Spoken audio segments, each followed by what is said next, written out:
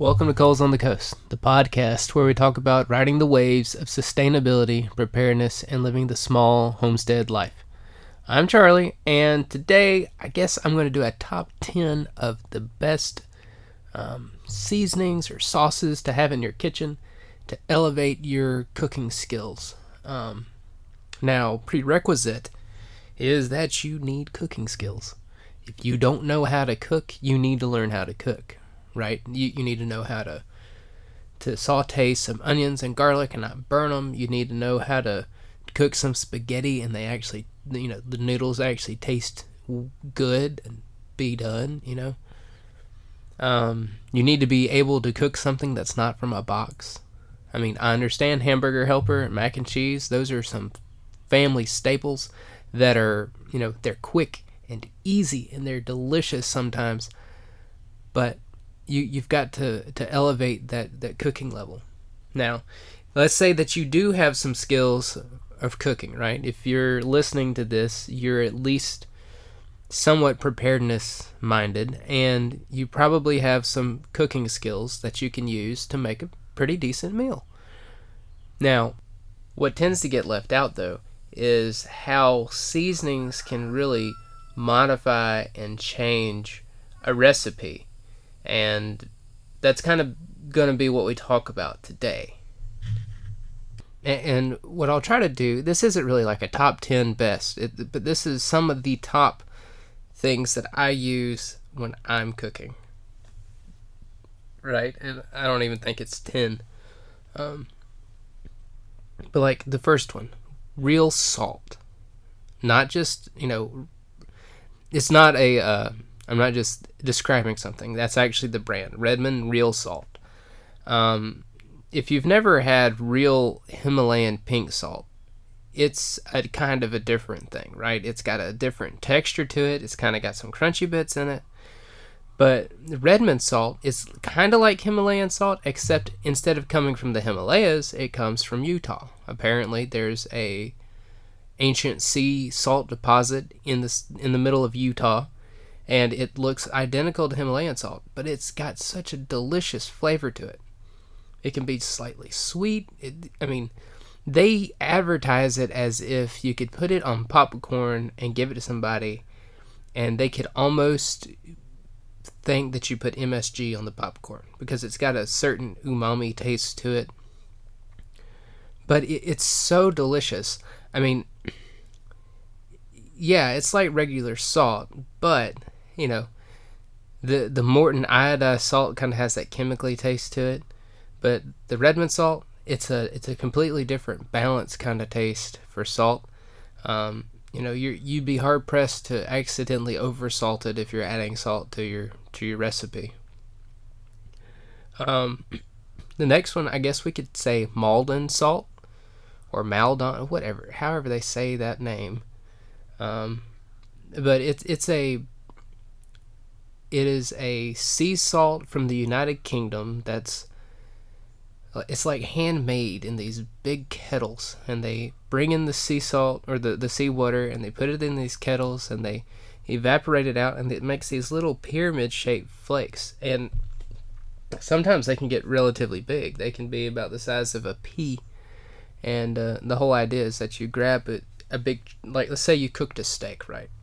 And you cooked it and you fried it in the frying pan with a little bit of garlic butter and a little bit of rosemary. And then when it's done, you take that thing out and you lay it on the cutting board. And as it's resting, you take a pinch of this salt and you take and you crunch the salt over the top of it. And it crunches all out. And you've got these nice big salt flakes on the steak to add just that little bit of pop when you eat a bite of it.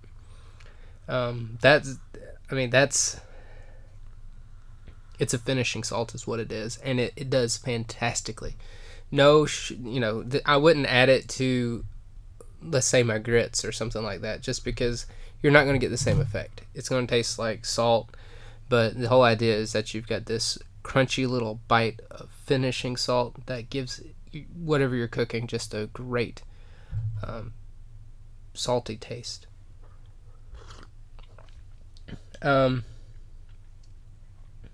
I guess since we're in the certain profiles of flavors, right? We're talking about salt. let's talk about umami for a minute. So there's like 2 or 3 things here that I'll use. Well, I mean, I guess you could say 4 things because soy sauce is in here as well, but I don't use it as often. MSG, so Ajinomoto brand MSG, in small quantities on certain things, adds a level of flavor that you can't achieve with salt. You just can't. It's not something. There's a mushroomy, yeasty taste to the MSG, and it's something that you just cannot replicate with anything else. I say that you could use like a mushroom powder or a hydrolyzed soy protein, or you could use a little bit of soy sauce. But you're not looking for that salt portion. You're looking for the deliciousness flavor. So just a little thing of MSG in the cabinet can go a long way when you're looking for that particular taste. Some Lee and Perrins Worcestershire sauce, or what I like to use. I like 2. I like Lee and Perrins because it's the classic, the original, good tasting stuff. And then there's a new one called W sauce, Bear and Burton's W sauce, and it's a South Florida version of Worcestershire sauce. And the difference between the two is that the Bear and Burton's W sauce is a lot sweeter than the Worcestershire sauce, the Lee and Perrins. But they're both delicious. They both add a kind of a fishy horseradish taste to it because they've got anchovies and horseradish in them. They add a little bit of spice. So when you're cooking stews or stuff like that, you're looking for that. You've got it almost perfect, and you're like, what? I'm missing that little bit of something, that little bit of tingle in the back of the throat that makes this stew taste just superb. A little bit of that Lee and Perrins, kick it right in the right direction. Now, another one that a lot of people don't realize that you can use as a seasoning is Angostura bitters. Right? This is something that's usually in the cocktail cabinet. But if you think about it, let's say you've got a dish that's a little bit too sweet, right? Let's say you got chili, and you're like, this chili tastes like sweet salsa. It's not tasting like a good hearty chili stew type dinner, right? You add a little bit of bitters to it to kind of bring down that sweet and bring up the little bit of bitterness. And you don't have to use a lot, but the little bit that you add changes it such that it will balance out overly sweet foods. And this is different than using salt, because salt doesn't necessarily balance it out. Sometimes adding salt to a sweeter dish will make it even sweeter than that, right? Because you're picking up on a little bit of salt taste, and then it kind of elevates the sweetness. But when you add the bitterness to it, it actually toned down the sweet taste. And so that's a good place to use it. I mean, what we've done in the past is take turnips and do roasted turnips with like rosemary, and then as we're mixing it up with some like avocado oil, rosemary, and salt, we add a little bit of Angostura bitters to it, and that just adds a delicious flavor to the turnips. And then you just roast them in the oven at like 425 for 20 minutes until they're nice and tender, and it's like eating potatoes. I mean, and the Angostura just adds a nice little extra taste to it. Let's see.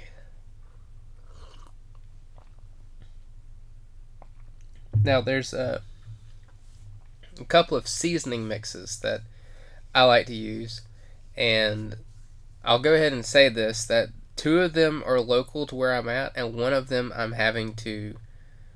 two of those local ones I'm having to actually make on my own. But so Spike Seasoning Magic, which was something developed by Gaylord Hauser, he this is back in the 70s when everybody, or 60s when everyone was making the magic seasoning blends, right? There's like 39 different components to the seasoning blend, and it's kind of changed its formula over the years, but it tastes pretty daggum good. I mean, it adds a little bit of saltiness, it adds a little bit of umami flavor. It doesn't have MSG, so to speak. I mean, it has glutamates in it, but it doesn't have just the processed MSG. It's got like hydrolyzed corn or soy protein in it, depending on which version you get.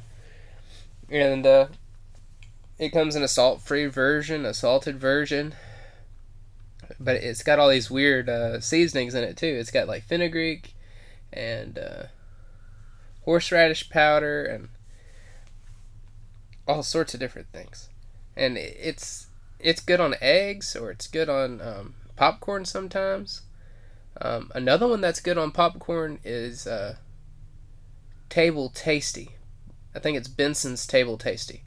And it's a salt-free seasoning that basically uses flavors, sour, tart flavors, in order to kind of replicate that salty taste that you get.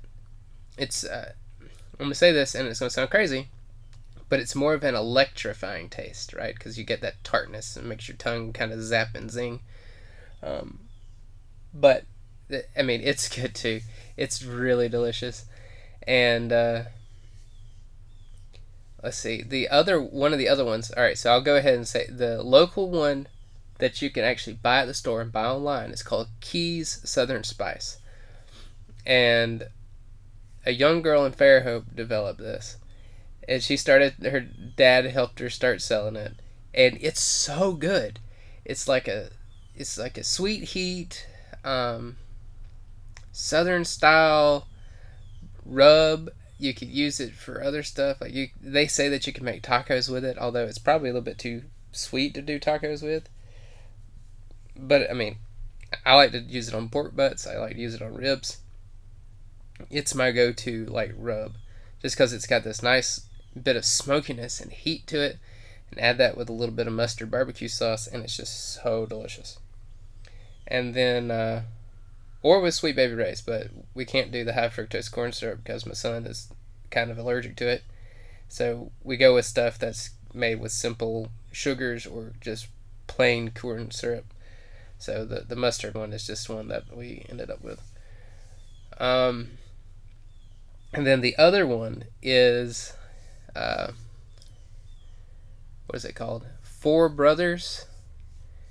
And it used to have a different name. It was like Four Brothers All Year Seasoning or All Season Blend or something like that. But it was developed by a few guys that I go to church with.